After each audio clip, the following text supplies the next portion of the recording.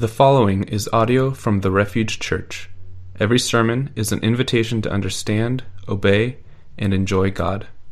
More information about the Refuge Church is available at therefugechurch.us. Hello, everyone. I'll actually, we're going to pray for Pat first. But thank you for getting him.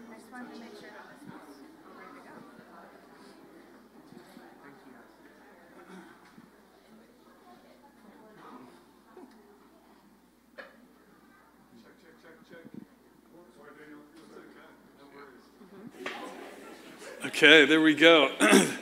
Shanice is just ready to go. There are a couple things we want to cover right before Advent.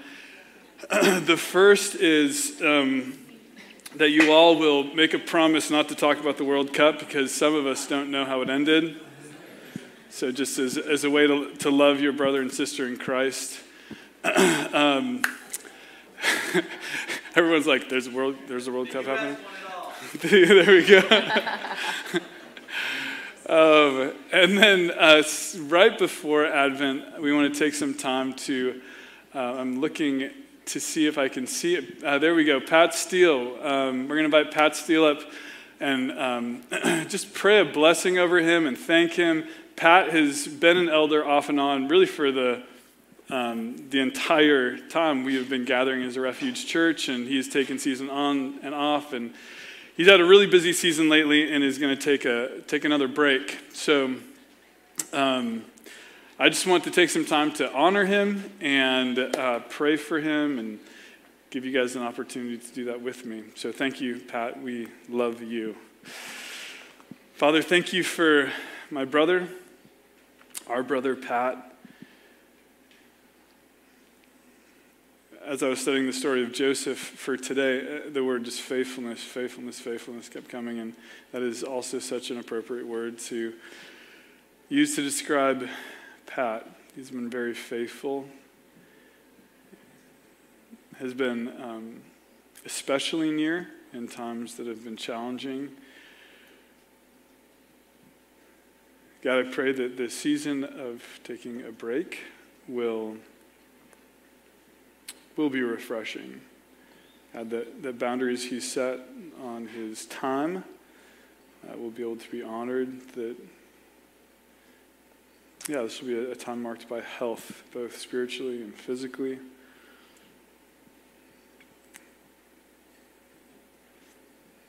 God, you say that he who honors you, you honor. And so we just know you honor Pat. And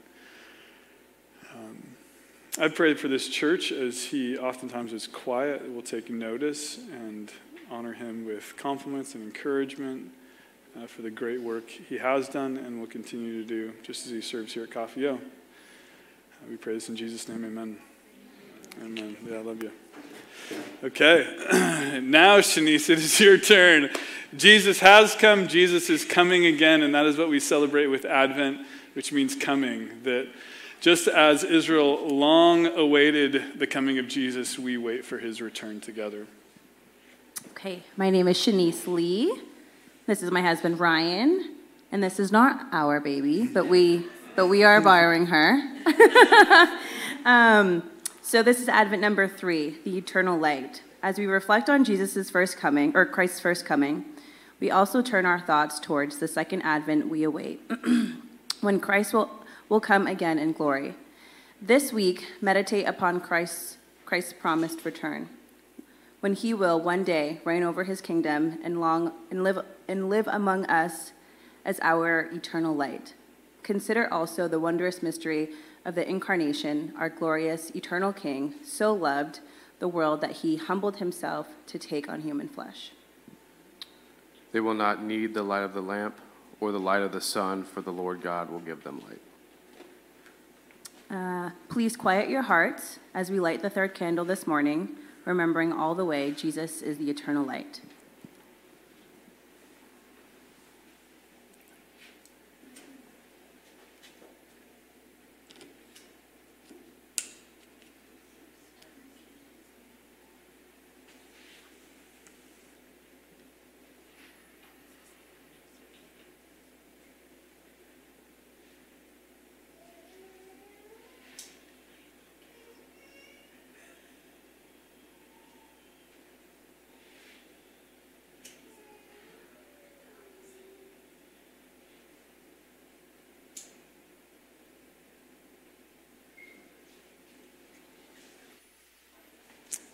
Thank you. Let's just take some time personally to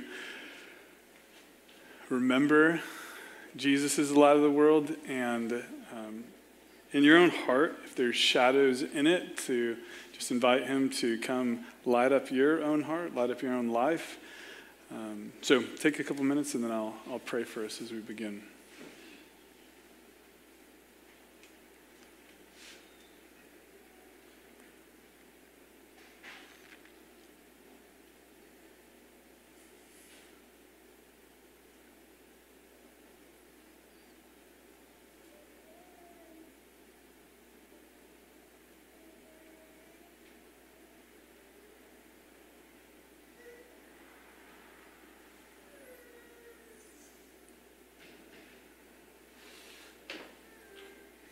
God, you've told us in your word that you are light and in you there's no darkness. So God, I do pray very specifically for the shadows we still feel lingering in our own lives, the ways that we go back to the shadows, we go back to darkness instead of living in your light. Being holy like you are holy, we pray we'll feel invited, we'll respond to your invitation again to walk with you. The invitation of Jesus, come and see. We do ask for forgiveness for, God, those ways that we have participated in darkness rather than your light. God, I pray that we will just enjoy seeing the Christmas story again, the true story of Jesus coming, see what it means, and be changed by it. Praise in Jesus' name, amen. Amen. The story of Christmas is the same each year, but we hear it in a new way. We have been changed by years of hopes, dreams, fears, and failures. The story of Jesus finds us in that new place. Salvation comes personally. God speaking our language, sharing our spaces. In this series, we will see how God communicated personally with each person invited into the Christmas story, and we hope that you will hear his personal invitation to salvation again this year. What do you do when life doesn't turn out like you planned it? What do you do when your life doesn't turn out like you planned it? That is the big question of the day. I'm going to go out on a limb here and guess that none of you have experienced your lives going exactly the way you thought it would be, should be, or planned it to be. My life has not been the way I thought it would be, should be, or planned it to be. And that has been a reason over and over again for me to be frustrated, confused, to doubt, to experience heartache, because my plans are hard to let go of, especially the ones that seem like they were good all the way through. They were righteous. It's not like I did something wrong and then I feel like it's a consequence or I'm happy it ended. I feel like, man, God, I feel like I honored you through it. I prayed through it, and all of a sudden it just changed. Course correction, but I don't feel like it's really a correction. What do we do when that happens in our lives? There's a story that is one of the most popular in the Bible called the story of the prodigal son. And the story of the prodigal son isn't that story, but I do feel like the story of the older son is that story.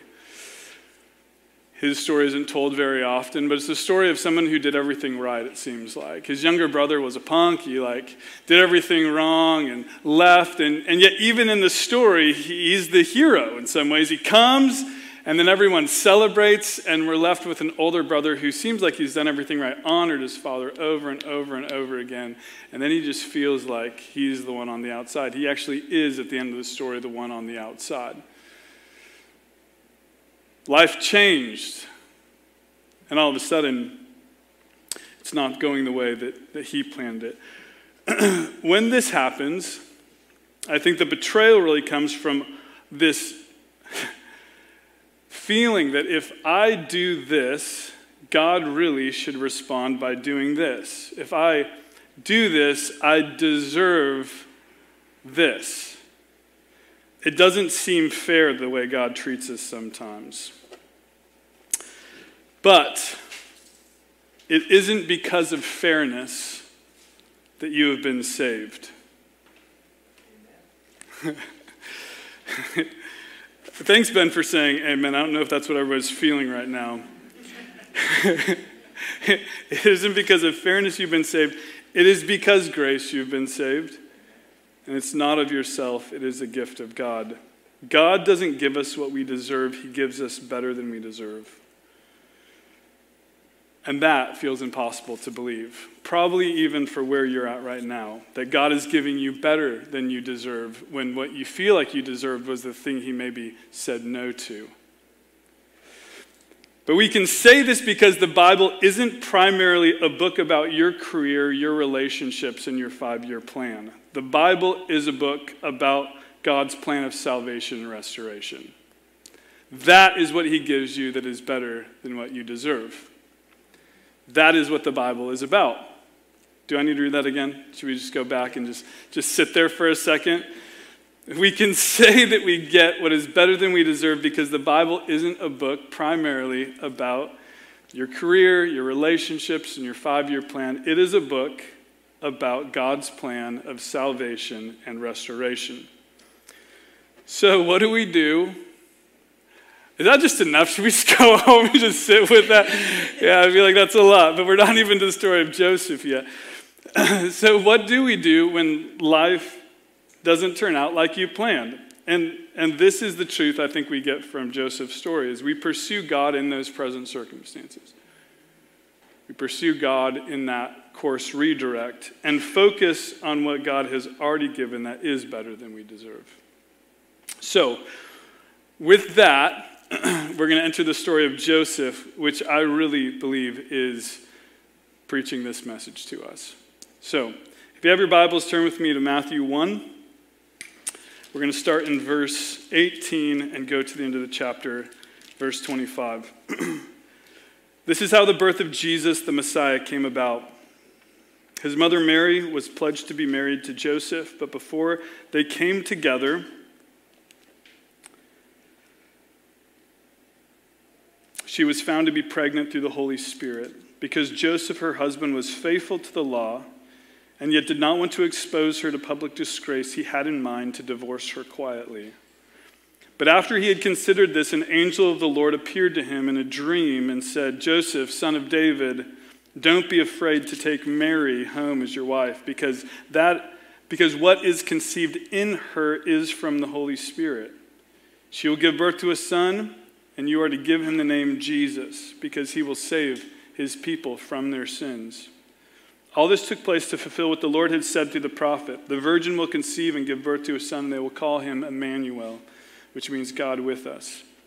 When Joseph woke up, he did what the angel of the Lord had commanded him and took Mary home as his wife. But he did not consummate their marriage until she gave birth to a son, and he gave him the name Jesus. So I just have a couple simple questions for us that we're going to walk through. And the first is, who is Joseph? What do we know about this guy? As I was reading, I came across a cute story about a children's play at a church where they were just going to, bring all the kids together, dress them in their parents' bathrobes, and have them do the nativity. So you have Mary, Joseph, wise, all the different parts. Well, Joseph came down with a head cold day of the play and mother called and said, hey, our little Joseph won't be able to go that night. And the person throwing the play or running the play said, well, we don't have someone to fill in, but really, who's going to miss Joseph anyway? They weren't talking about that person's child. They were talking about the character in the play. But it is easy to overlook Joseph in the story of Christmas. It really is. I mean, we hear his name all the time, but really, what role does he play? Joseph's story is helpful for us also in this way because it's easy for us to feel overlooked in our lives, right? To feel like if I didn't show up, it wouldn't really matter. But this story does tell us that God noticed Joseph, and he is a very important part in the greatest story of all time. These three things we know about Joseph. The first is that Joseph is in the line of David. And I didn't start at verse 1 of Matthew 1 because it is just a list of very hard to pronounce names. It is a genealogy proving that Joseph is in the line of King David, just like the Old Testament prophesied that Jesus would be in the line of David. Now, both Mary and Joseph are in the line of David, but they would only really say that Jesus was if he was adopted by Joseph. And so Joseph was in the line of David, just like was predicted in 2 Samuel and Isaiah 11. We also know about Joseph that Joseph was pledged to be married. What a time of life. You know, I think oftentimes people read this very cynically, like back then, marriage wasn't about romance. It was just kind of this social contract. But let me tell you, they partied harder for marriages back then than we do now.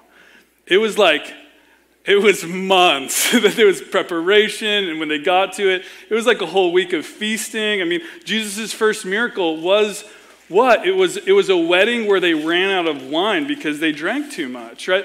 That was the dynamic of weddings back then. So if you're like, well, they weren't really attached. They were more attached socially, and the expectation was even bigger than anything you can imagine today. So he was pledged to be married. They were partying. Wedding was probably on the way. And then Mary brings him a message. But we're not to that part yet. The third thing we know about Joseph is this, that Joseph was, it says, faithful to the law.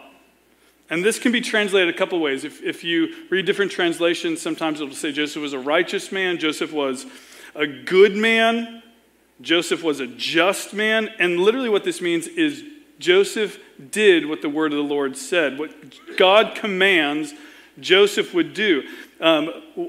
It can be described as this, and I love this description. It says, one who is as they ought to be. That's such a great description. Man, if someone described me as that, I feel like that would be the best compliment. Daniel is as he ought to be. That is who Joseph is. He is somebody who's doing the right thing, and because he's doing the right thing, probably expects the right thing will happen to him, that his life will be blessed, that there won't be maybe unexpected things that come his way. But Joseph doesn't realize yet, being faithful to the law, that God is going to do something that absolutely is outside of his boundaries of understanding. God's going to test his faithfulness in a way. God's going to ask something of him that he really will only know how to say yes to if God shows up. And if this hasn't happened to you in your life, you're waiting for a Joseph moment. I think in everybody's life of faith, there's probably a moment that it has to go outside of your bounds of understanding. Something God invites you to in a really unique way. I truly believe if we pursue faithfulness to God, he will lead us according to his will in ways that test our will and test our resolve of faith to follow him in that place. And that's where Joseph is, where we find him here. How does Joseph told this crazy news of Christmas? Well, it's so unique if you compare it to the other stories we've already told. We've looked at Zechariah, who was told by an angel in the temple, right? This is the whole series. Reason for this season is the reason that God told each person for Jesus coming. And Zechariah was the first one. God showed up in a place he was familiar with, the holy place. Angel came to him and spoke to him. Second, the wise men. God gave them a supernatural revelation in the star, it seemed like. They're communicated with that way. The shepherds, an angelic host. Each of these get told once, right? They each have this revelation at one point, it seems like, and then they go on their way. Joseph gets it twice. And this is fascinating. The first time, communicated, we can assume, through Mary, through a human, the second time through an angel. Being communicated with the first time by Mary, it doesn't take a lot for us to envision that conversation being super awkward. Right? You don't have to really use a lot of mind power to imagine what it was like for Mary to say, hey, Joseph, can we talk? So our plans have changed a little bit, at least my plans have changed a little bit. I was told that I'm having a baby. That is a hard conversation. It's a hard conversation to swallow. What she shares doesn't align with the way he understands God working. He has been faithful. He's going to pursue a marriage that's faithful. And then all of a sudden, we're in a gray zone, right? Mary, who he's loved, honored, wants to cherish the rest of her life. Mary's introduced something that he doesn't know how to deal with, and Joseph doesn't believe her message. He at least doesn't believe her message enough to go along with it right away, right? Being a faithful man, he chooses to, it says, divorce her quietly. Now, according to the Jewish law, according to the law of the time, he actually could have her put to death. Go back and read Deuteronomy 22, right? He could have that happen, but instead of that, he decides to do it quietly. Because I think he's like, man, I do trust Mary. She's a godly woman, but I don't know what to do with this news. Conflicted, deeply conflicted. And then it says a period of time passes. We don't know how long. It says all this took, where are we? It says, but after he had considered this comma, that comma is a silent, indefinite period of time that was hard. And then we get the second message, is an angel who comes to confirm a couple things. One, we learn that he is Joseph, son of David, right? Angels coming, affirming who he is and how he can be someone who helps fulfill the prophecy of God. Second thing is that Mary was right. Literally repeating word for word what the angel said what Mary said to him, the angel says exactly to him, that she is going to conceive because of the Holy Spirit. And the third thing is that Jesus is the reason. One who would come, Jesus the Savior. Jesus is this rendition of like a variant on the name Joseph, that Jesus would be Savior. These are the three reasons they give. And what is so beautiful about this like double message, this like doubt that leads to confirmation, is I think it really sets up Joseph to be this father of encouragement to Jesus, that he has this story of doubt to belief that over and over again, as Jesus grows, he can tell him as this really adopted father of Jesus. The big question that I have following that, especially that comma, right? That after a while, like the angel comes, is why this way? Right? These basic, like, salt of the earth men get like literally the best choir performance of all time. Zechariah's in this holy place in the temple. The wise men get the star, and Joseph gets an awkward conversation with the person he intends to spend the rest of his life with. That's different, you know what I mean? All the other ones were like, and this one's like, you what? You're pregnant? Like, very vastly different. So why? Well, the true answer is we don't know. What we do know, what we can assume here, is that this was a time of confusion and deep heartache for Joseph. He had done what's right, but his plans aren't going as he thought they should or would if he did what was good and right. But in this is teaching and formation of Joseph that would make him the man of strength and fortitude, someone of conviction in this divine impossibility, this I would say natural impossibility that had to be confirmed through a divine message that would make him the person of conviction that could travel to Bethlehem with a pregnant wife when they haven't consummated the marriage, and they go to a place that's familiar to them, probably with family, and they're going to be outcasts. You have to be a person of conviction to do that, right? To flee when Herod wants to kill them to Egypt and live in a foreign country, helping raise a son that's not his, where there's charges and he comes back of infidelity, there's misunderstanding. Growing up with Jesus, starting to do things, just starting to show his wisdom and starting to be that different child. And people say, like they did later in his ministry, isn't this Joseph and Mary's son?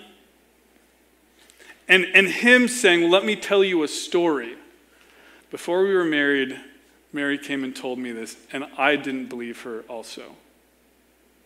I didn't believe who Jesus was or would be. And then the angel showed up. Let me tell you what he said. My son will be the Savior of the world. But this isn't fair.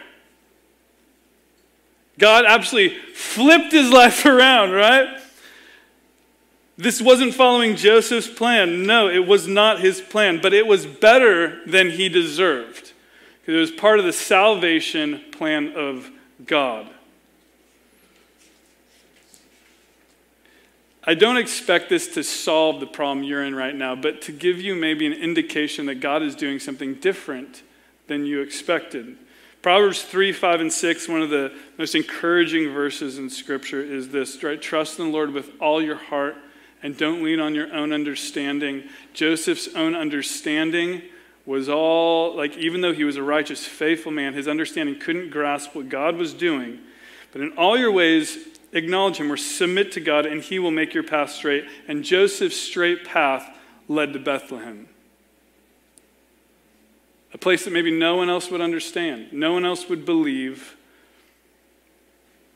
But that is what trust in God brought him and ultimately cared for the Savior of the world. Isn't that amazing? So, it might be, I'm just making a big assumption here, it might be impossible to understand what's going on in your life at this moment. There have never been a set of circumstances or events that have ever been like what led you to the place you're at now. It is unique. So while I can't say for sure, speak into that for what it is, I can give you Proverbs 3, 5, and 6, and I can give you Joseph's story. That if you do trust in the Lord with all your heart and don't lean on your understanding, in all your ways submit to him, I do believe that he will make your path straight.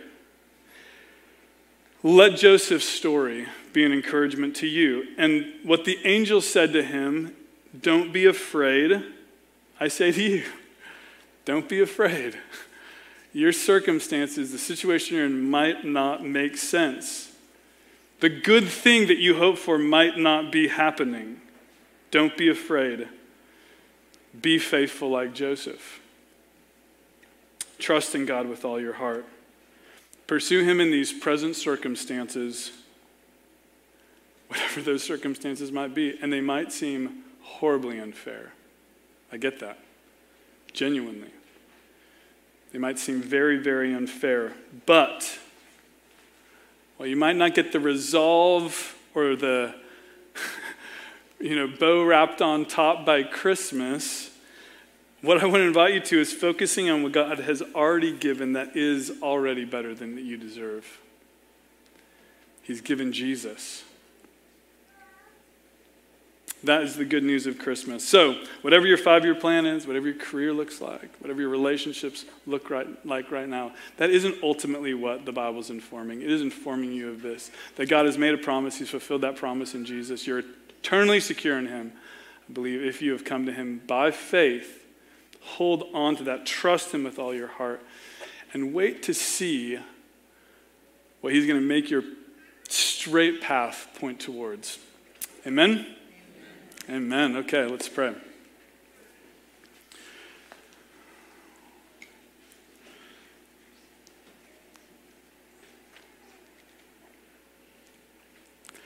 Father,